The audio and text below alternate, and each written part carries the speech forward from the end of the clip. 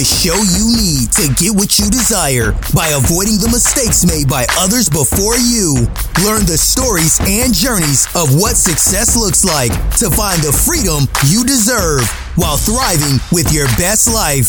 And now, I present to you the one, the only, Rapid Results with Andrew Wise.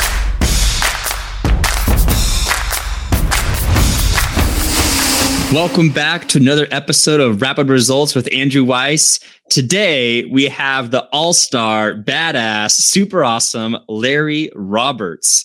And in case you don't know who this guy, Larry Roberts, is, he is best described as a high-energy, charismatic podcaster, keynote speaker, best-selling author, and international top-rated course creator with over 1,500 students in 51 countries. He has been coaching and facilitator roles for more than 25 years, from corporate environments to teaching martial arts to online course creation. And on top of all that, he's a feature in the Podcast Magazine in April 2020, while being editor-in-chief of one of the largest podcast industry newsletters, the Podfest Messenger. He's regularly speaking at industry events, participating in industry panels, and appearing on other podcasts. Ladies and gentlemen, I welcome to you Larry Roberts. Larry, tell us, what is the biggest, most badass professional accomplishment you are most proud of? Wow, right out of the gate. You warned me about that in the green room, but you just jumped right in there, didn't you? I got to tell you, man, I think the biggest one is simply being able to walk away from corporate America, jump into my business and podcasting full time, January 4th of last year. So that would definitely be the biggest and baddest and most proud accomplishment. There's definitely been some other wins along the way, but that one stands out. Well, and this is interviews taking place in 2022, and it's now June 22nd, 2022. So you've officially been a full-time entrepreneur for a year and a half now? Yeah, it's been about a year and a half. I guess we're in June. Yeah, so June 4th was 18 months. So we're at it, man. Wow. And so 24 years in the corporate world. I like to start off with this big accomplishment that you like to brag about, and then I like to go into the superhero story. Like, obviously not everyone is born and going, okay, I'm going to wake up and I'm going to be a full-time entrepreneur now. Like, it doesn't usually work like that coming out of the womb. Tell us how the heck you went from corporate America to saying, you know what, I'm just going to be a full-time entrepreneur now. Tell us more about that journey and story. I almost just basically failed my way into it, to be honest with you. I mean, I've always had an idea that I was working on. I always had a side hustle. I always had a different direction that I wanted to go. And I've had businesses along the way. I mean, I had a karate school back in the 90s. I started a swimming pool company in the early 2000s. I now have Readily Random Media, which is the podcast production company. So there's always been something going on in the background. And even if I didn't have a quote unquote business, I always was doing, eBay or selling this or selling that. Or at one time, probably not the biggest bragging moment, but always had a side hustle. And I had a website called taxidsolutions.com. And wow. And when you start a business, you need a tax ID, right? So people didn't know how to get their tax ID. So I was using the information that I had to direct them to how to get their tax ID. And this is kind of scammy a little bit, maybe sort of, but it was a website that pointed you to the IRS website, and you just download the one-page application for your tax ID, and it's done. It's just that simple. But I mean, for like $9.95, I was pointing you over there. People loved it for the longest time. I mean, it brought in some nice flash cash for a year or so, but eventually the complaints caught up to me, and PayPal said, nah, we're not going to let you use our services to finance this website anymore. So that was probably my craziest one. Interesting. And so you've always kind of, that's crazy. You owned a martial arts school. You did all these side hustles. Tell us more about in that 24-year journey. Like, what was that straw that broke the camel's back that you're like, you know what? I just need to take the leap. I can't have this safety net anymore. Do you wish you had done it sooner? Do you think it was divine timing of when you did it? Tell us more about that. Man, probably all the above, in all honesty. The karate school was kind of just a pipe dream. I had no idea what I was doing in my mid-20s, opening up a karate school, and literally made every mistake you could possibly make. I opened the gym in a warehouse in Texas with no heat or no air conditioning. And let me tell you that doesn't exactly attract parents to bring the little rugrats to the karate school. So you got to have AC and heat. But at the time, I just wanted to fight gym. I wanted to be the tough guy, and I wanted to train with fighters.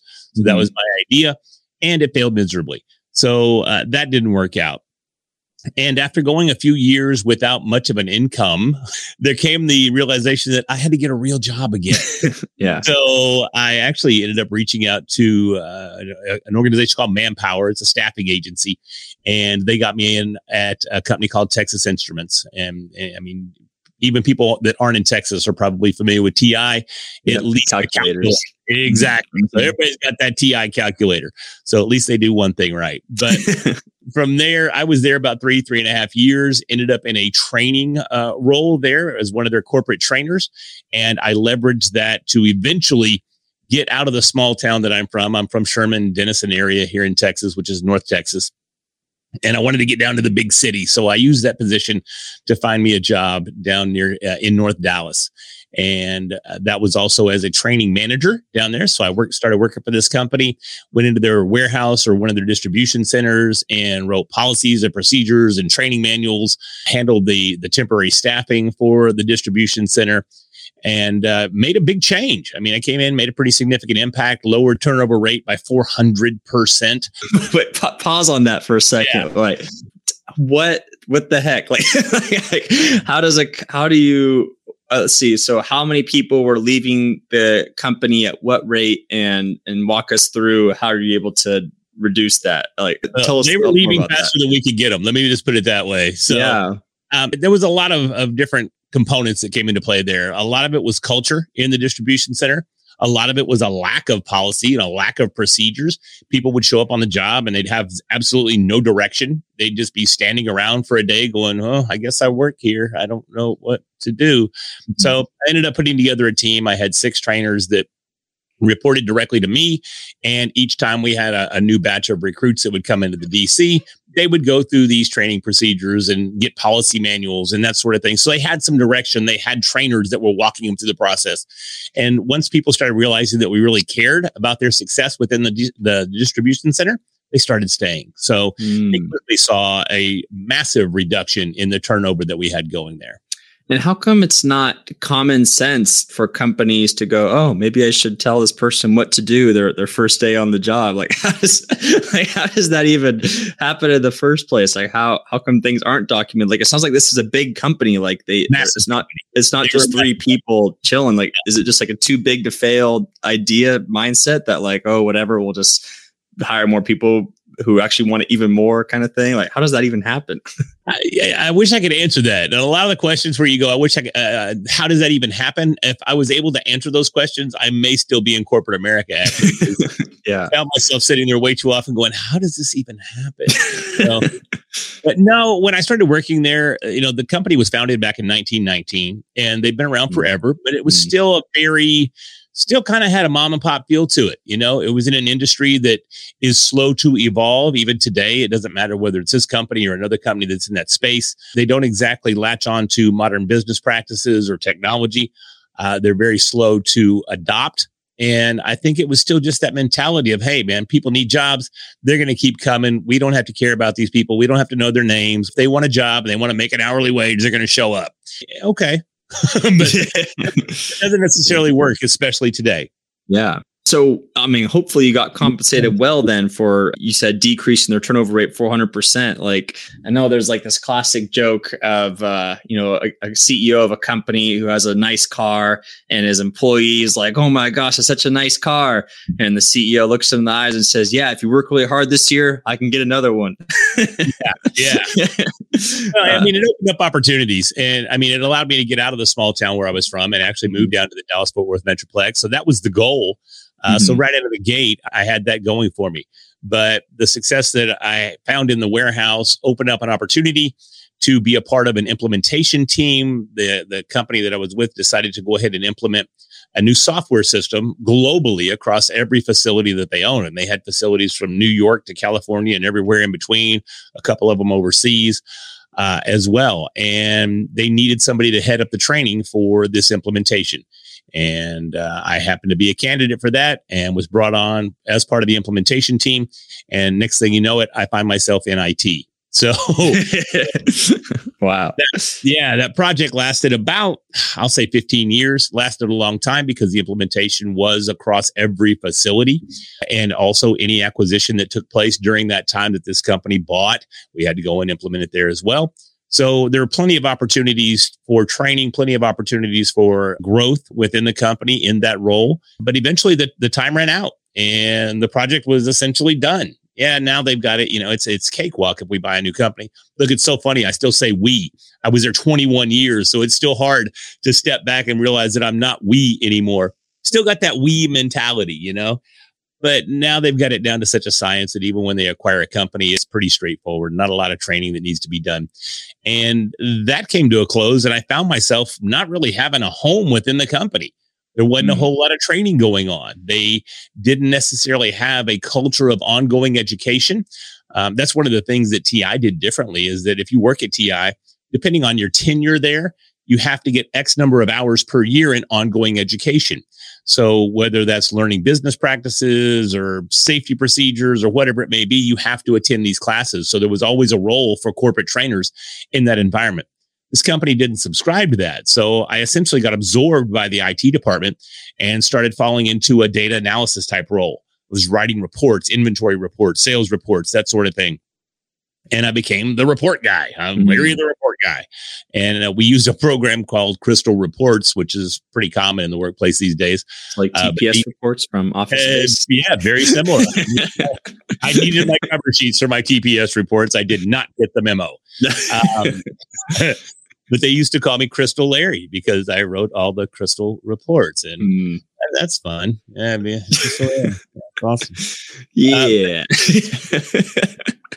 During that time, I continued to have the side hustles. And back in the early 2000s, I'll say it was around 2004, probably before that, probably around 2003, I started a pool company called Pristine Pool and Spa Service. A buddy of mine started a company.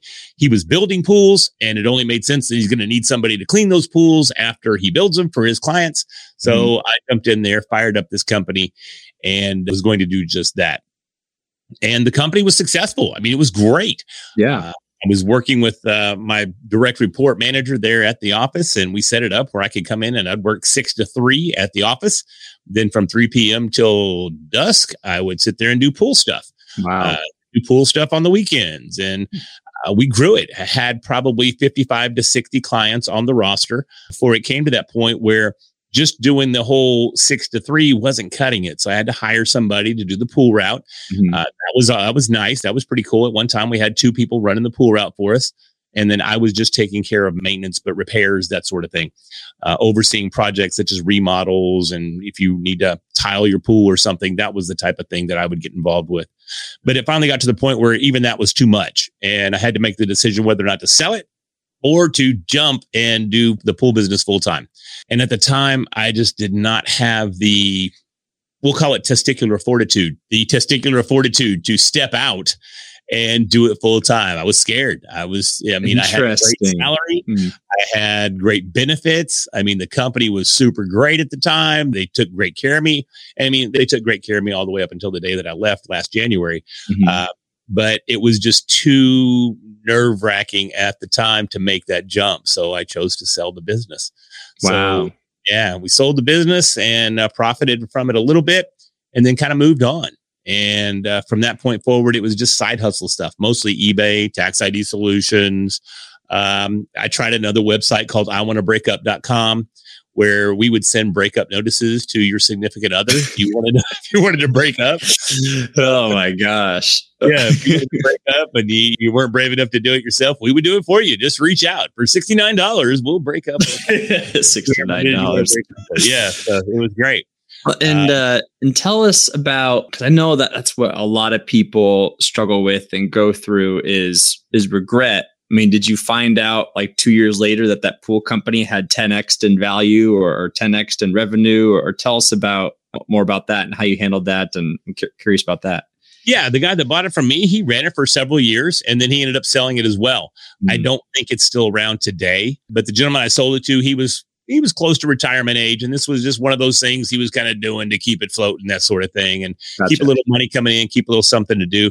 But I think he finally got to the point where, he wasn't even doing that anymore. So he sold it. And I don't think Pristine Pool and Spa Service is in business any longer. But it's funny, I still get calls from it almost 20 years later.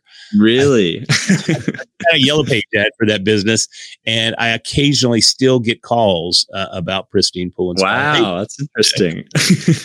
My pool? No, probably not going to do that. No.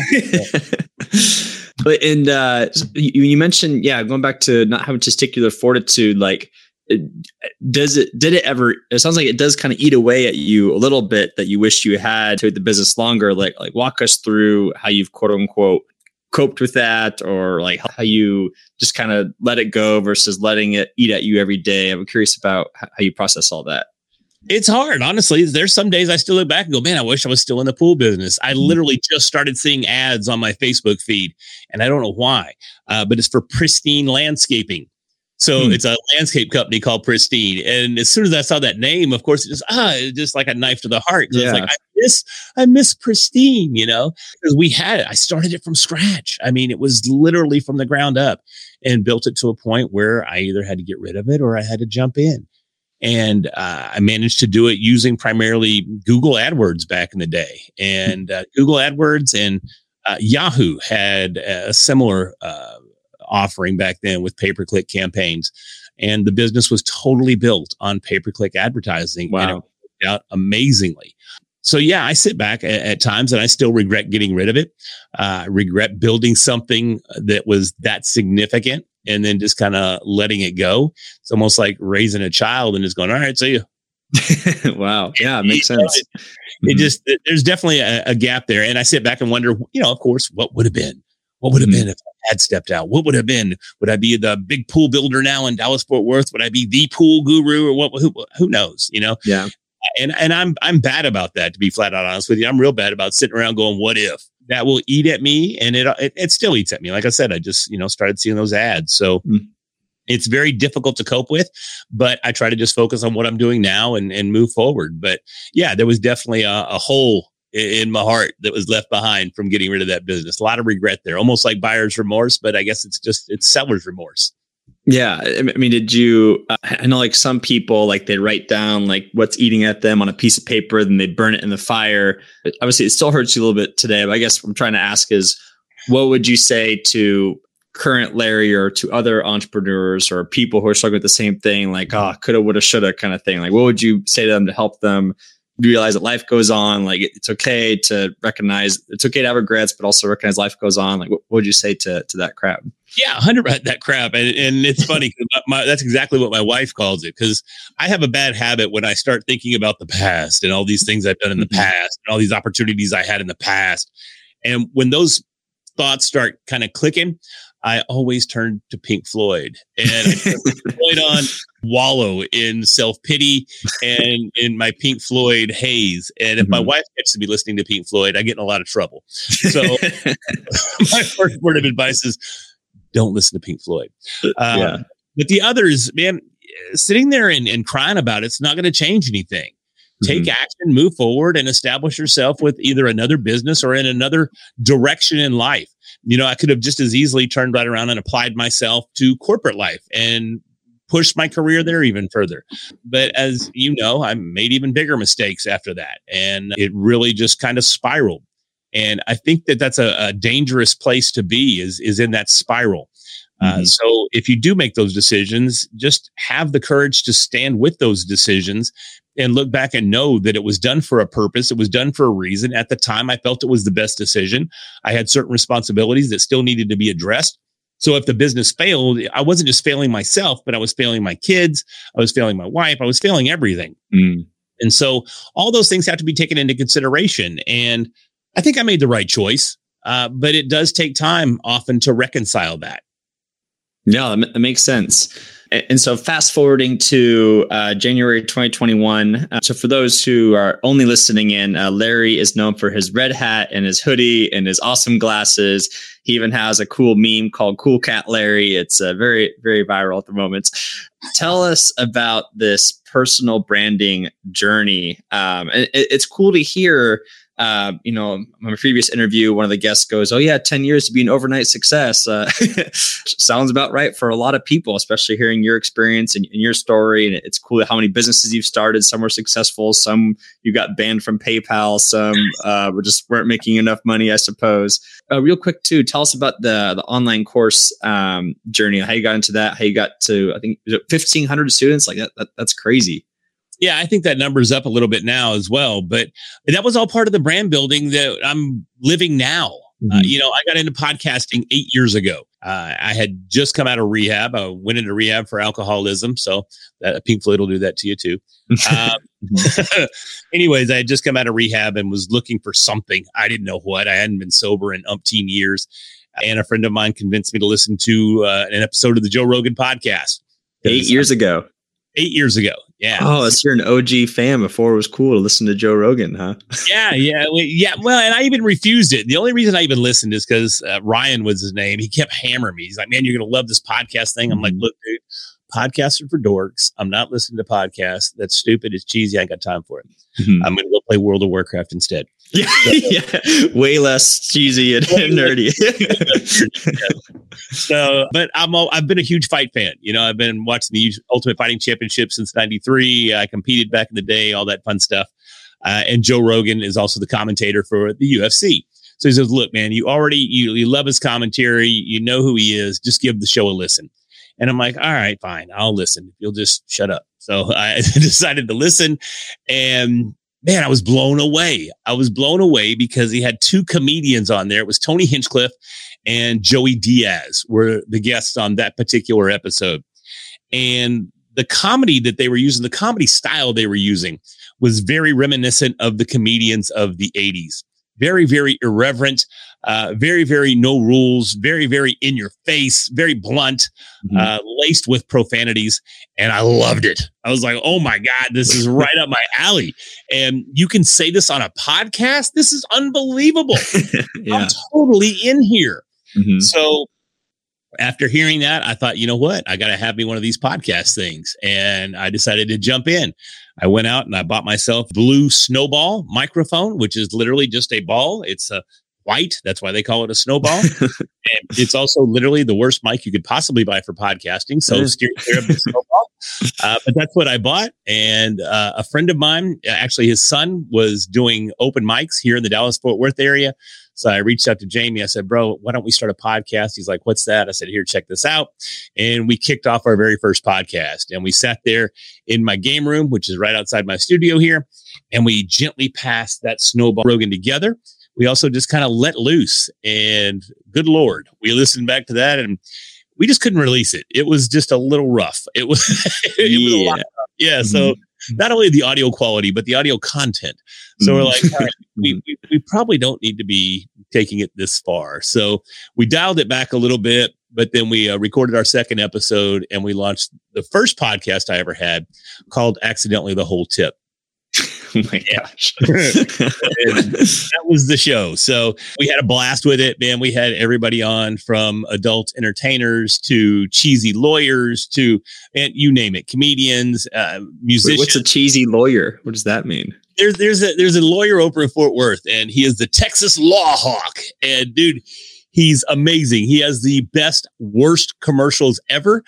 And we just loved it. Everything he did had a hawk that would swoop in and save the day. And his commercials were just amazing. I mean, he'd ride a moped and jump through a ring of fire and the hawk would come and save. I mean, just very, very cheesy, but he was amazing. So we had him on the show. Just you name it. Anybody that was fun and interesting, we had on the show. And we ended up taking the show to an internet radio company here in the Dallas-Fort Worth area. We started on their channel. I think they had 35-ish shows on there. They placed us on Sunday morning at 10:30 a.m. right after a religious broadcast of some sort. Yeah, that's a big contrast. The pastor would walk out of the studio and the others would walk in right behind him. So, but we did manage to go from the bottom of their roster all the way up to the 5th or 6th spot before the studio shut their doors. It was only a couple of months before they ended up closing up shop. But that did not deter us. We knew Accidentally the Whole Tip had more to offer So we started hitting up restaurants and businesses here in the DFW Metroplex, trying to find a place to take the show live and put it on stage. Mm-hmm. And we finally found a club that was under brand new ownership, and they gave us a shot. And so we took accidentally the whole tip to the club, and we were doing a live stage show, doing a lot of crowd work, just having a blast with it. And it eventually grew or evolved into an open mic night. And this day, it's still one of the largest open mics in all of DFW outside of a comedy club. So, wow. In a sense, the tip lives on. The tip lives on. Not accidentally, though. Not accidentally. It was on purpose. And that's what's sad is still being in corporate America, we did manage to acquire a company, and I ended up getting new management. And that new manager did not like. You guys acquired a company, but they somehow gave you a new manager? The company that I still worked for, they acquired a new company. With that company came certain managers that came with it. And those managers were integrated into our corporate environment. And isn't it usually flipped around that the company that does the acquiring, don't they boss the company that they acquire around? Contracts vary. And in this particular acquisition, their management was guaranteed management slots within our company. Interesting. Huh. Yeah. Okay. So I ended up getting a new manager, and that manager was a little more straight laced than maybe my prior manager was. And he hated the content of the tip. So he hated the tip. Huh? He hated every bit of it. Every bit of it. And he essentially told me that, I needed to quit the show. I was in a high level position within the company, and I wasn't representing the company professionally, and I needed to leave, or he was going to make my life miserable. So I decided to go ahead and close the show. And we were getting multiple thousands of downloads per episode. The show was crushing, very successful by any standards of a podcast. And it hurt a lot. If you want to talk about sitting back and having regrets, I still miss the tip. I miss the fun. I miss the excitement. I miss the downloads. I miss the success that we were experiencing with that. But I did make the very difficult decision to kill the show. And I thought you had a partner at the time helping you run the show too, though. I did. That was Jamie Gravitt. And Jamie went on to, he now has a residency at the Sahara in Vegas because of the show. And he opens for Eddie Griffin in Vegas. So, yeah. All because of the podcast. So the podcast. So he couldn't take the show on his own. He's like, oh, I'll just do my own thing. Is that kind of what happened there? He definitely leaned more into the comedy side of things. So he continued to run the open mic, and he was attached to that open mic for quite a while, up until he landed the gig in Vegas. And the open mic, it was turned over to somebody else, and now it's still running.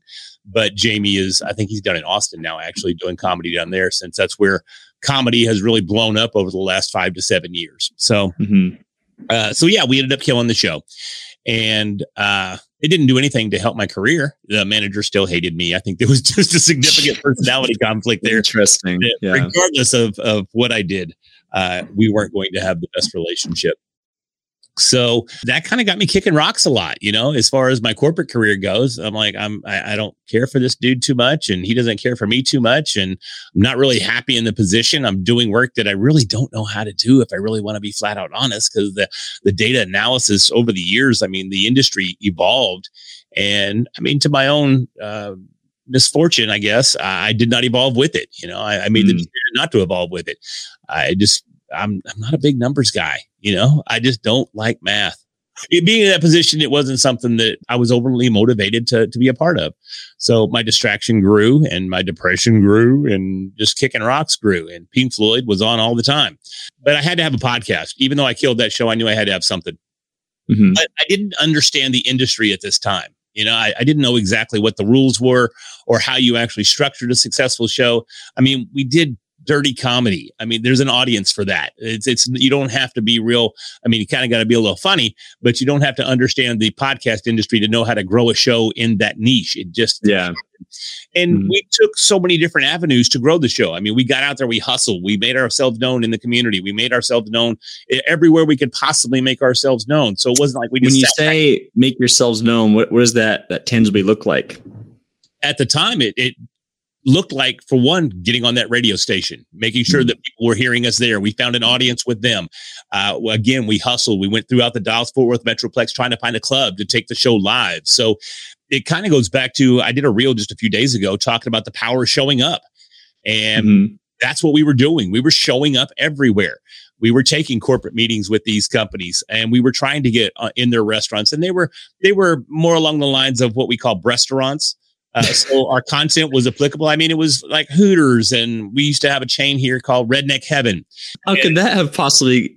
You said used to have a chain called Redneck Heaven? Yeah, they kind of fell apart. But what? It was amazing. I mean, it was an amazing restaurant. We hung out there all the time. They had 3 or 4 locations here in the DFW Metroplex. But mismanagement eventually kind of ran them out of business. And they were always pushing the gamut a little bit. They were always they were a little more risque than Hooters or even Twin Peaks or those. They had more than Hooters. Very much more, very, very much more. They had lingerie day, and they had costume day, and they had tasty day, and all these types of things that just really, the community wasn't very supportive. Let's just put it that way. And Redneck Heaven, ironically enough, was right next door to Red Lobster. So you got the wait staff at Redneck Heaven out on the patio out there, scantily clad. Then you got Ma and Pa and Granny and Grandma over here at Red Lobster trying to enjoy their meal with the visuals looking like something out of Roadhouse. So always pushing that edge, but we thought we would be a perfect fit for that environment.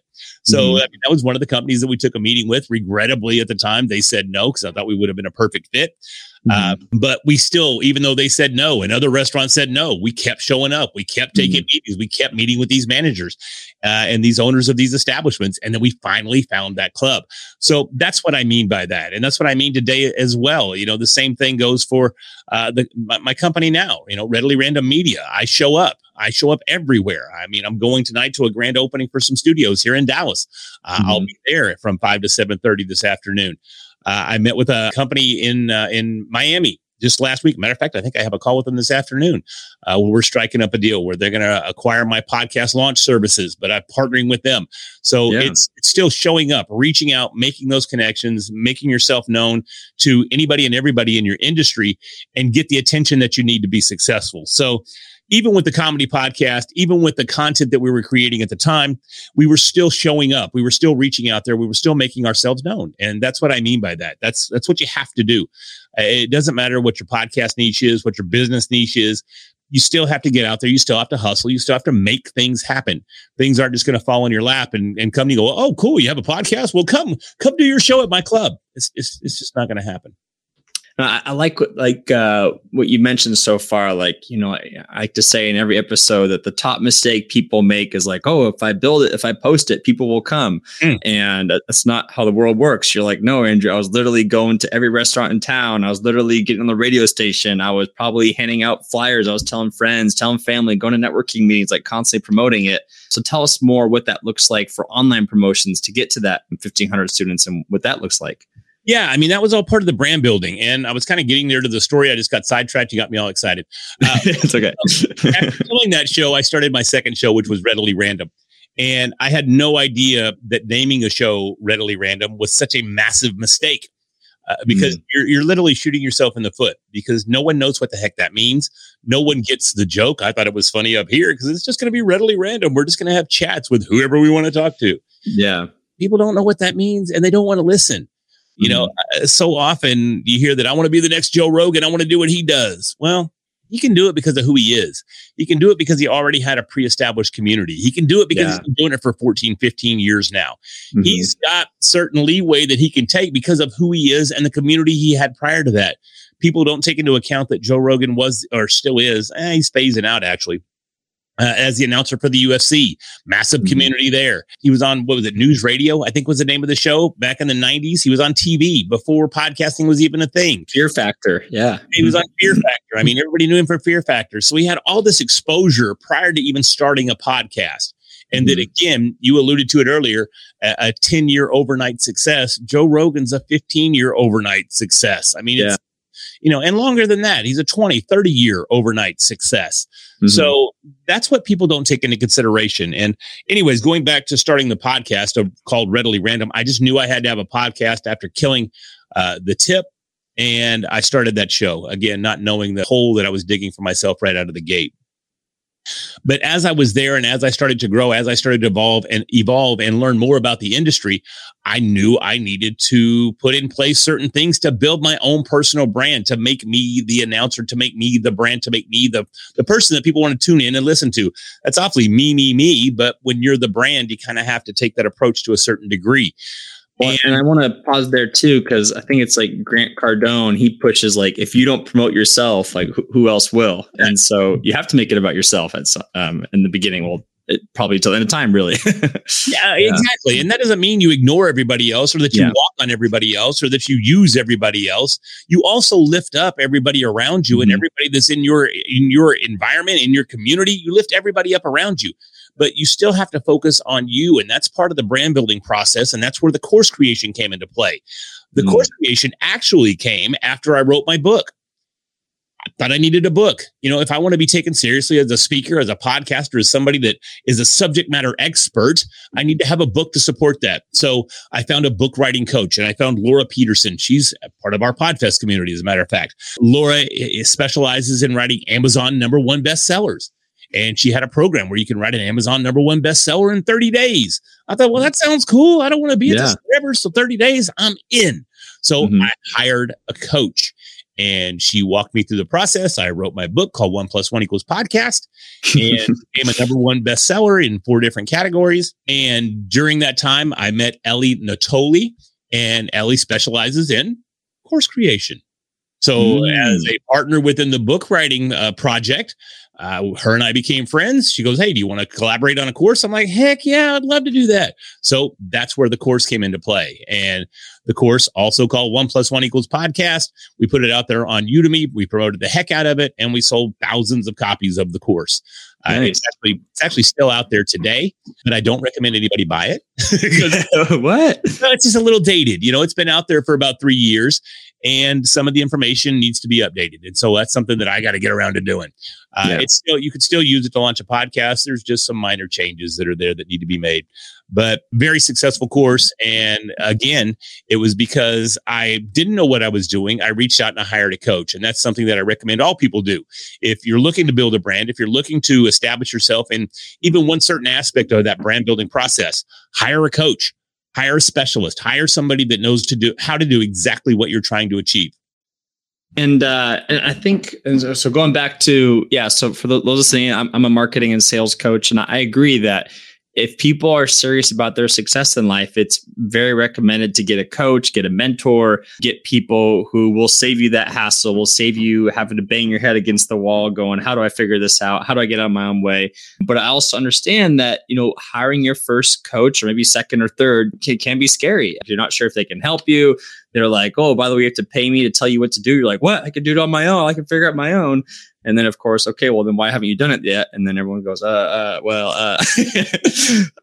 tell us more about your experience of, hiring your first coach or first few coaches, and investing into yourself, and how you've gained the confidence to get people to invest in you. I'm curious about your experiences with that. The confidence to have people invest in me just comes with time. And it comes with experience, and it comes with repetition. That comes with reputation too. I mean, it's a combination of all the above. But as far as finding coaches for myself, I haven't always picked the right coach. I've made mistakes, and it hurts. It stings a little bit. But I think we learn as we continue to go through the process, we learn how to identify the coach that can help us accomplish whatever goal it is that we need their help with. Yeah, you can sit back, you can Google it, you can watch YouTube videos, you can do all that. But understand that if you take that route, A, it's going to take you a lot longer to get where you want to go. And B, it's probably going to be considerably more painful than partnering with someone that's already been there, that knows all the pain points, that knows how to guide you through the process and help you avoid those same mistakes that they made. So you have the advantage of working with a coach in that you don't have to go through the pain process. You can skip to that. You can go straight to the front of the line and accomplish whatever it is that you're looking to accomplish, whether it's launching a podcast, writing a book, writing a course, or starting a business. It doesn't matter. But you can't trade experience for nothing. Mm-hmm.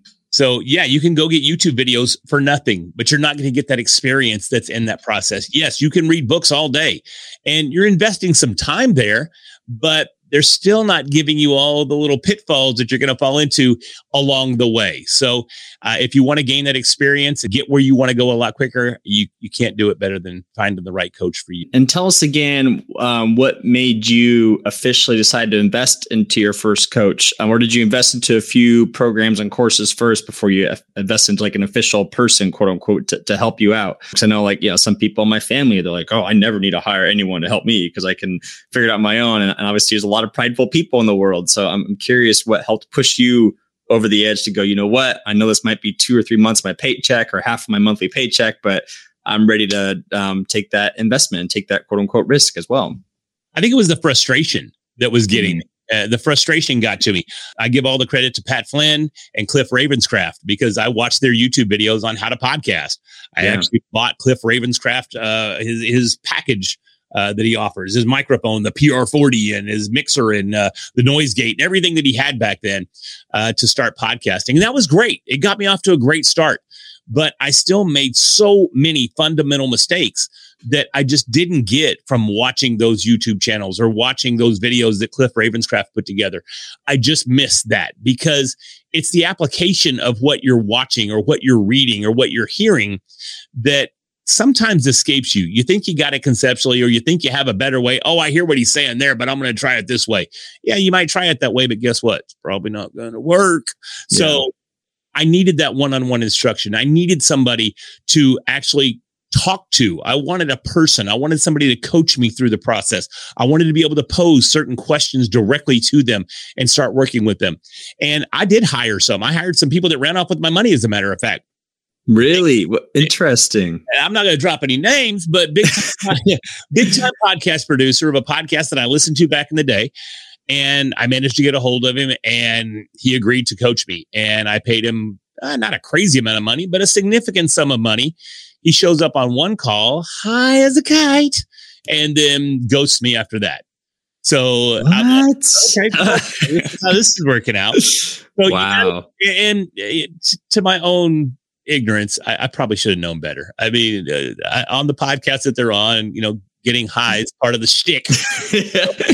Yeah. He might show up to coaching sober. I don't know. I don't know what my expectations were. So, but I at least expected him to show up, and he never showed up after that, never returned calls, never returned emails, just took my initial investment and probably smoked it. So, and how did you make sure to not let that affect you hiring future coaches? I know some people would, after that experience, they'd say, I'm never hiring anyone to ever help me ever again. How did you overcome that? It was so easy because I go, all right, bro, what'd you expect? I mean, really, because you know what they're doing, you know what they're involved in.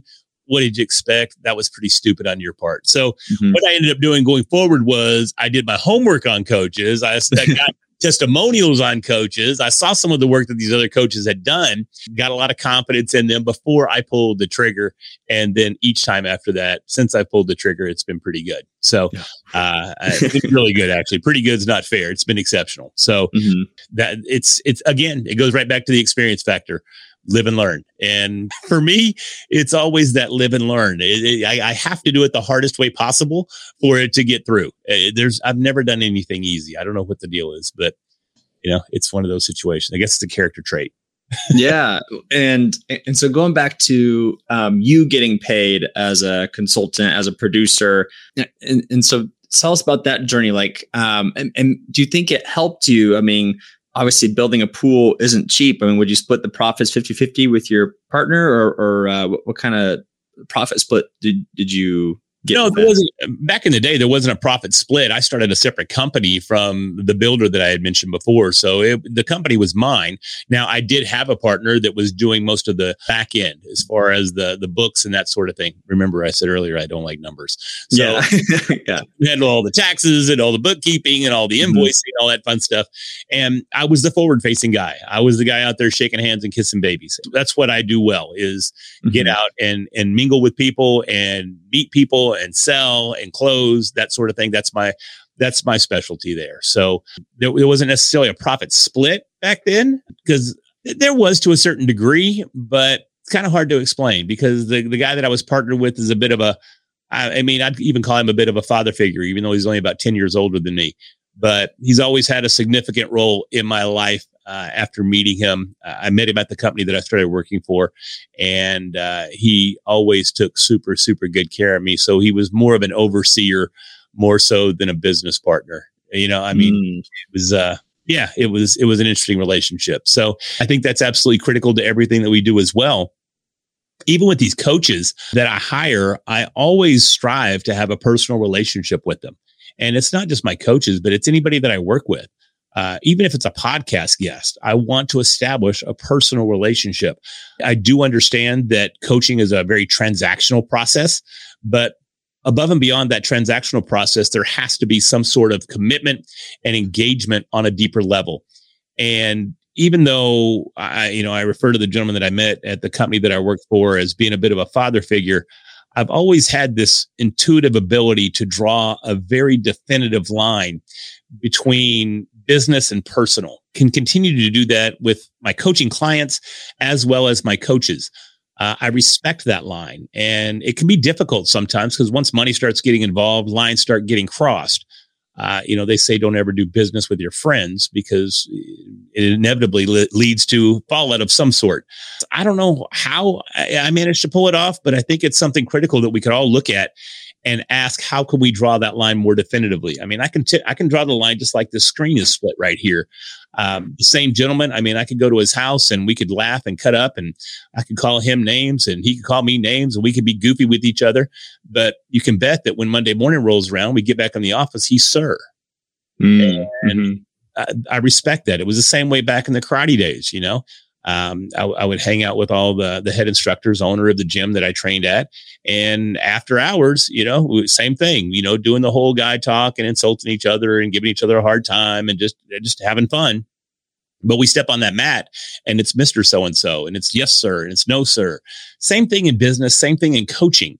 I'm all about having fun with my clients and getting to know my clients on a personal level. But when we get on those calls and we've got something to accomplish, it's time to get that accomplished. It's time to draw that line. And I think that's been absolutely critical in me establishing myself as a respectable coach and also as a respectable student, is being able to draw that line. So I think that's a character trait. Brought that up earlier, but I think that's a character trait that is absolutely essential in what we're doing. And so tell us more, how did you learn that skill to be able to draw those lines and define those? Because I know that is something that, a lot of people struggle with is, personal versus professional and how to draw those lines. And did you have to verbally communicate just like, hey, just so you know, off the mat, I'm going to cuss you out, but on the mat, I mean business, or how do you make it assumed, or do you communicate? I'm curious how you went about all that.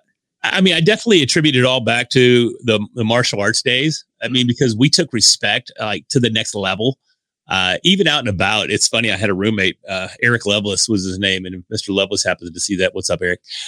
You'll see even there, I said, Mr. Lovelace. I said, if Mr. Lovelace happens to see this, we always referred to each other as Mr. this or Mr. that, depending on, our names. We would introduce ourselves, and I would introduce them to new people. Oh, hey, Jimmy, this is Mr. Lovelace. And that's how we would introduce each other. So that respect was there. And it was always an outward appearance of respect. And there was always a clear delineation. You don't violate that. And if that respect ever did get violated, this sounds so cheesy and so machismo, but we would literally get greenlit. And greenlit means that you're just open for an ass whooping. It's what it amounts to. Yeah. And, it would be in the gym. It's not going to be on the streets. We're not going to scrap right there. But when we got on the mat and we're training together, whether it was by ourselves or with the fight team or whatever, in the right environment, we'd get greenlit and you get lit up. And that respect is earned and it's built and it's established. And I think once you understand that, I think it transcends to every aspect of your life. And I know for a fact that it carried over into every aspect of my life, and almost to a detriment, because I look back sometimes at my corporate relationship with that last boss that I quit the tip for. And I think my expectations of respect from him were too high, because I respected him. Even though he's brand new, I respect him. And I don't necessarily respect him as a person, but I respected his position. And I expected that same respect in return. And I didn't get it. And when I don't get it, I don't understand it. If I'm giving it to you, why are you not giving it back? So that's always been a struggle for me personally, is understanding why we don't have that mutual respect amongst each other at all times. That expectation of mutual respect is what I believe allows me to transcend that into the relationships that I have, whether it be coaching or whether it be being coached. It's the same thing. I automatically respect you because of your position, and I expect you to respect me in return. And I think maybe even to a detriment. That's kind of wild. I didn't expect to go down that path right here, but it's interesting to think about it. And I believe that's the source of it, is just understanding that respect is earned. And once it's earned, it's expected. No, that's interesting. One, I know that we're not all in the karate world, so if someone disrespects you, you can't take them down on a mat. So in the entrepreneurial world, how do you approach that personal professional line if you feel like they're getting blurry, essentially? Well, I think the concept is just ingrained in me there. But at the same time, you have to have open lines of communication. So we can't turn on the green light and get on the mat and hash it out. Yeah. But we need to be able to sit down and have open lines of communication and verbally express that, and with no uncertain terms. Verbally express it. Sometimes those conversations can be very, very uncomfortable, but they have to be had, because if we sit back and we assume that we're going to get that mutual respect, guess what's going to happen? We're going to get our feelings hurt. And that's exactly what I did in the corporate world towards the end of my corporate career. There was, I let this guy get to me. I let my feelings get hurt, and we didn't have that open line of communication. And I went, you know what? This isn't really working for me. But to my own fault, I didn't really know how to have that conversation because I just wanted to scrap. Yeah. You want the green light to go on. Hey man, let's go to the bar tonight, and that type of communication has to be in effect. You have to. So going back to the pool sale days, I was trying to figure out your journey. And so those listening in, Larry does consulting. He does podcast production. Obviously, you learn from his other entrepreneurial skills. He has a lot of skills, but now he's able to charge several $1,000s for his services. And so I wanted to know how you got that confidence and that journey to be able to do that. That's what I was trying to ask. Were you already getting used to being paid $5-10 grand from the pool services to making $5 to $10 grand in the online course world to now you're like, it's only $5 or $10 grand. So tell us about that journey. Yeah, it was interesting because, I left last year, January 4th, and my approach at the time was just coaching one-on-one with individuals. And I was finding a lot of clients on Clubhouse. I was finding a lot of clients through referrals, and it was going fairly good, but I wasn't charging anything. I mean, I was charging $600 to launch a podcast. And I found out quickly that people that are paying a nominal fee for a significant service aren't as dedicated to following through on that service as they would be had they invested more so up front. And I was also selling myself short. And last year sucked. It was hard. I mean, I wasn't making anything. And I got very frustrated right out of the gate. But then I realized that, I'm providing a high quality service.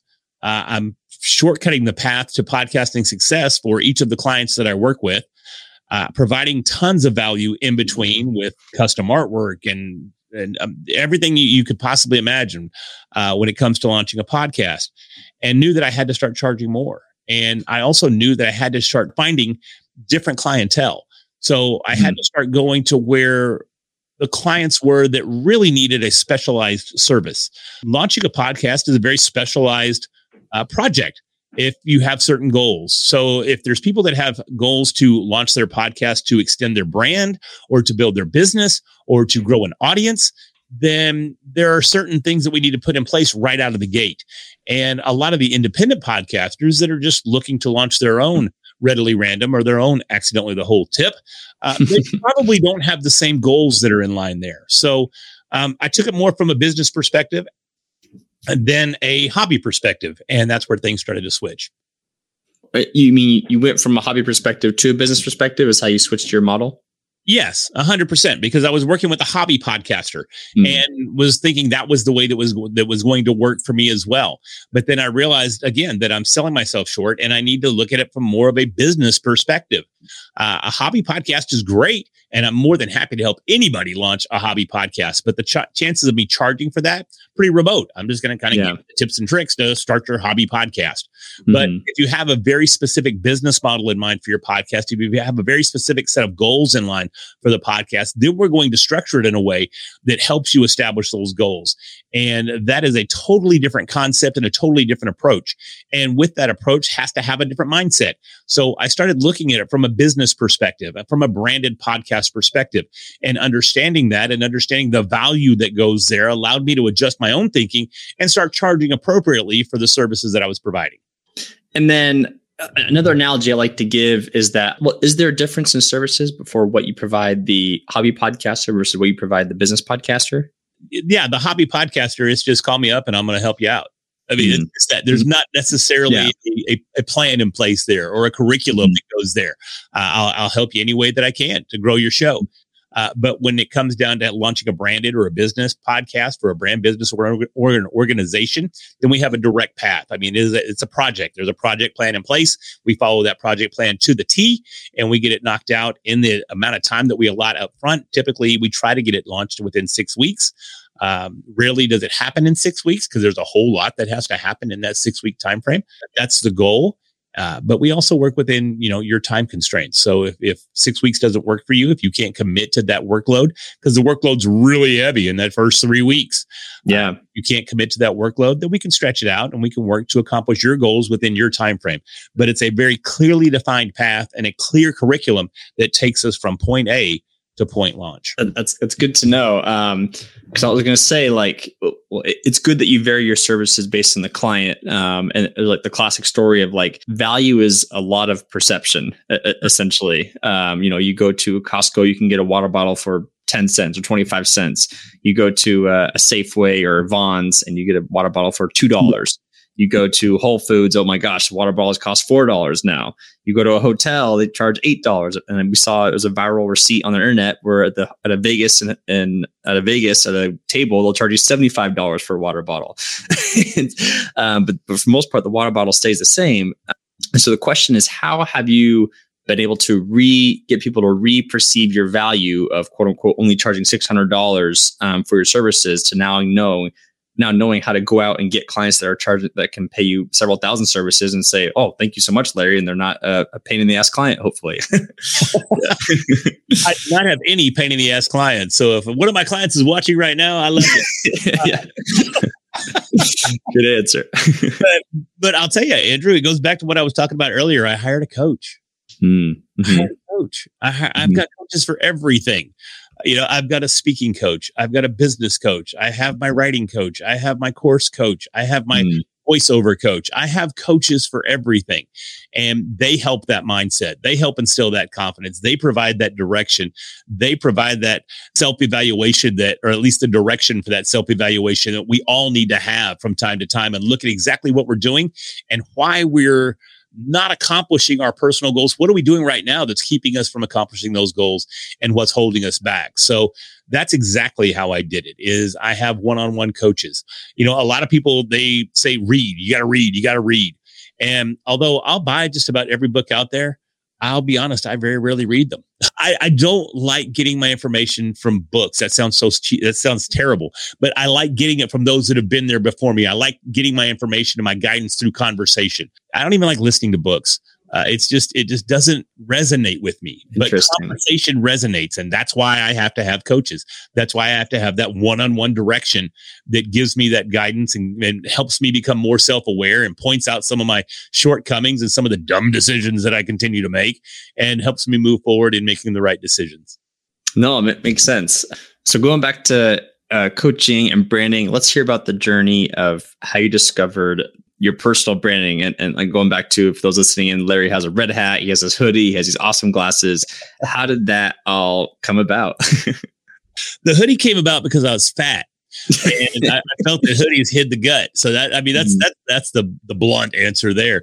I like being comfortable, man. And even in the dead of summer, I think it's forecast to be 111 this Saturday here in Dallas. My gosh. And you'll still find me in a hoodie and probably shorts. Hoodie and shorts is about my favorite combination. So hoodies have just always been my thing. and I loved it. But the red hat came about because of Alex Sanfilippo, a mutual friend of ours. And I tell the story, and Alex, he gets embarrassed every time I bring it up, but he's the reason for the red hat. Because I was wearing, and you're probably familiar with the brand Supreme. Oh, yeah. It's just a high-end brand that's out there. And being in the podcast space, being a podcast coach, I wanted to communicate with a younger generation. I turned 50 in 2 months. So I wanted to still connect with those wacky kids that are down there starting podcasts. So in order to do that, I felt, I still need to rock a recognizable brand. So I bought me a $150 baseball cap it says Supreme on it. That's it. It's a red hat. Crazy. Yeah, it's ridiculous. It's stupid. And I bought the hat and I was rocking that for quite a while. And after presenting it at Podfest Origins last November, Alex Sanfilippo came up to me after I was done and said, "Hey, good job, bro. Hey, I wanted to ask you, why are you rocking that Supreme hat, man? Why are you giving Supreme all that love?" And I told him the story, and he goes, "That doesn't even make any sense. Just let them relate to you." He goes, "The red hat's great. The red moniker is great. It makes you stand out in a crowd, but you don't need the Supreme. You're the brand. Don't rely on another brand to build your own brand." And man, it made so much sense. So I got back home. I jumped on Amazon. I ditched the $150 hat and I bought a $6 hat. And I've been rocking it ever since. And the impact that it's had just in the last 9 months it's been next level. I've spent most of this year on the road, or a lot of this year on the road, going to podcasting events and speaking at different events. And I've literally been recognized at every event because of the red hat. It's getting to where people are just calling me the red hat guy, because that's how I'm known in the podcast space, or getting known in the podcast space. I mean, I was at Bitcoin Miami back in, April? And there's 35,000 people in attendance at this conference. And over the course of 3 days, I had 2 different people that came up to me because of the red hat, go, "Oh, what's up, red hat, dude? Love it, man. I've got a podcast too." Blah, blah. Like, I'm sitting here in Miami. I live in Dallas, and they only recognize me in this sea of people because, well, one, I'm a little tall, about 6'3", and I had this red beacon that is going off on the top of my head all the time. And it's just massive. So the hoodie and the red hat have just become it. They've become the moniker, and it wasn't intentional. I say that to a certain degree. Going straight red obviously was intentional based on Alex's feedback, but I was doing it for totally different reasons and never understood the impact that it could have. And it's been tremendous. So it's still evolving. My personal brand before was really just being outspoken and giving great presentations. I mean, being in front of people all my life, it's where I've always excelled, speaking and presenting and teaching. It's always been my number one go-to. I mean, again, going back to even my start of my corporate career, started off as a corporate trainer, and it just evolved, taught karate. Used to be a big member of Toastmasters back in the day. Speaking's always just been fun. Did some of the stand-up comedy as well. It's always just been an evolution of the brand and who I am today, but it's all been little building blocks. I wish I had a clearer path.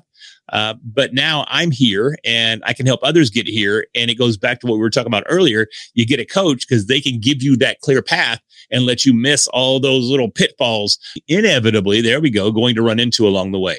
Yeah, and speaking of speaking and presentations, tell us a little bit about that for those listening in, like, oh, I want to be a speaker, I want to get on stages. Like, how'd you get into that? How's that going for you? Tell us about that journey.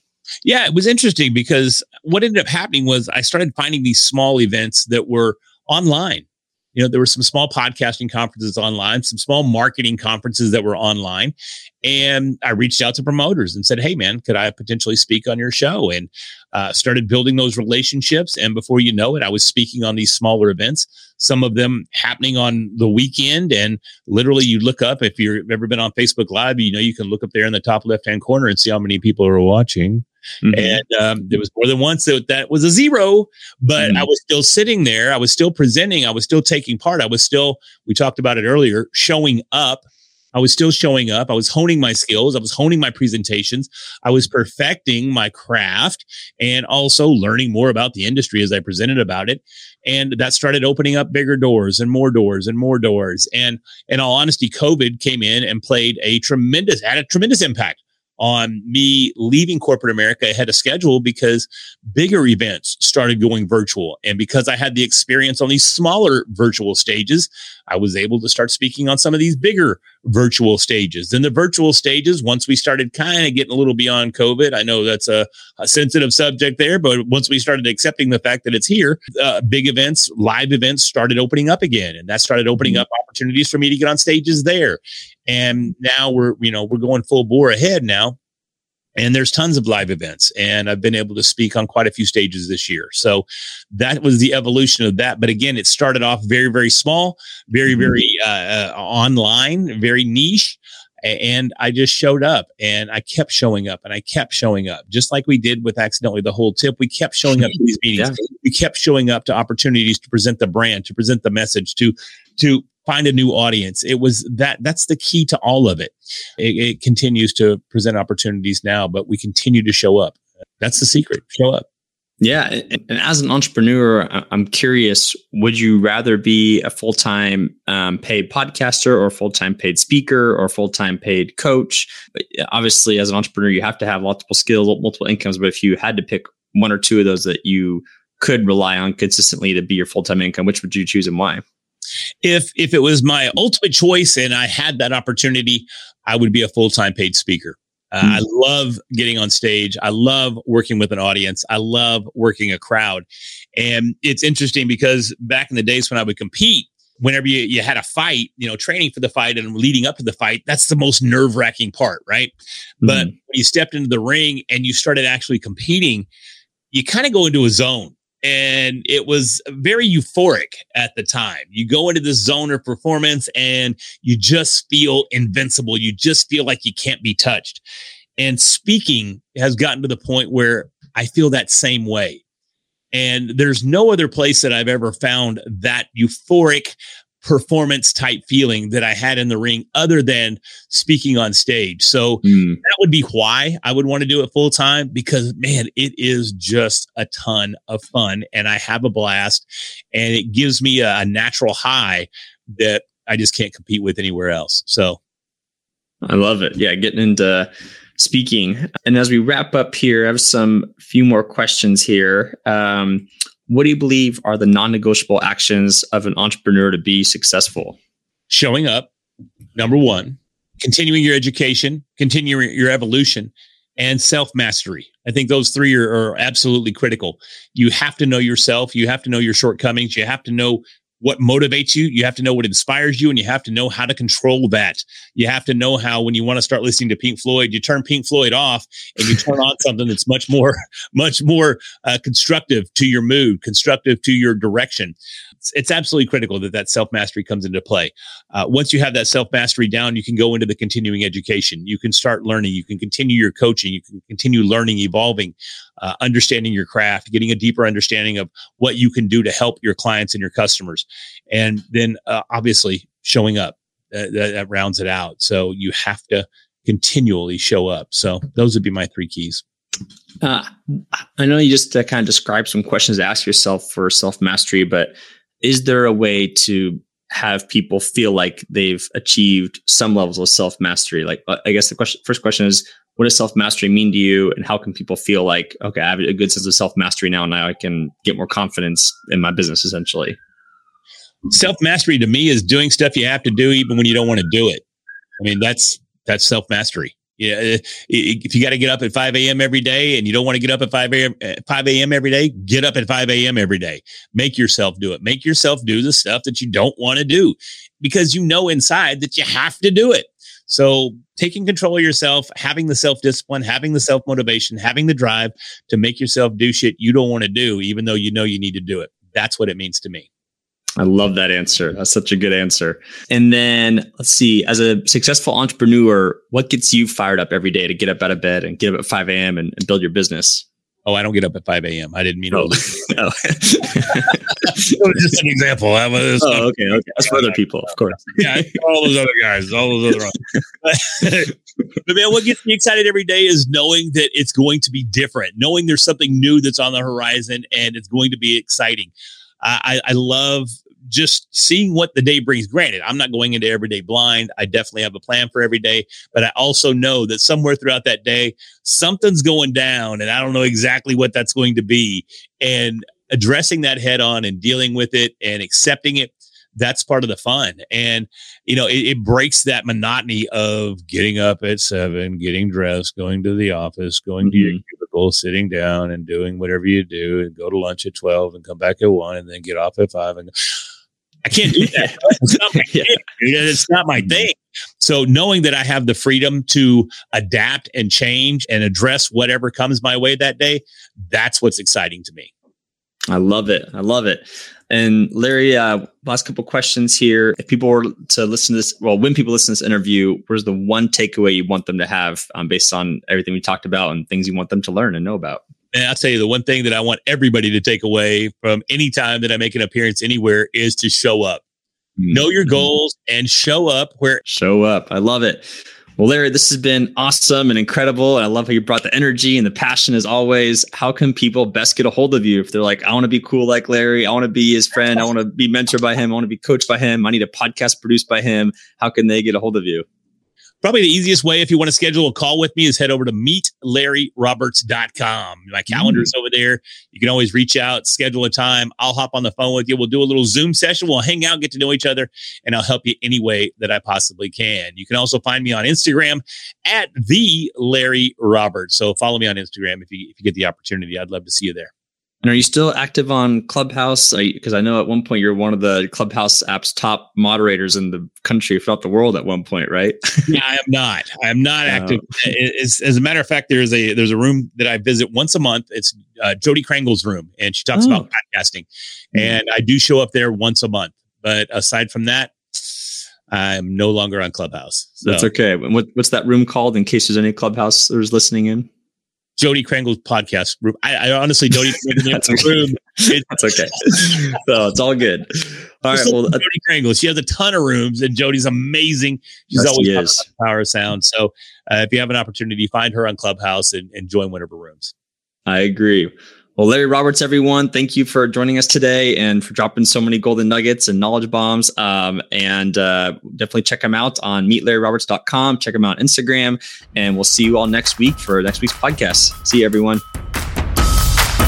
That concludes another episode of Rapid Results. Remember to leave a review about something you learned so others can share the knowledge.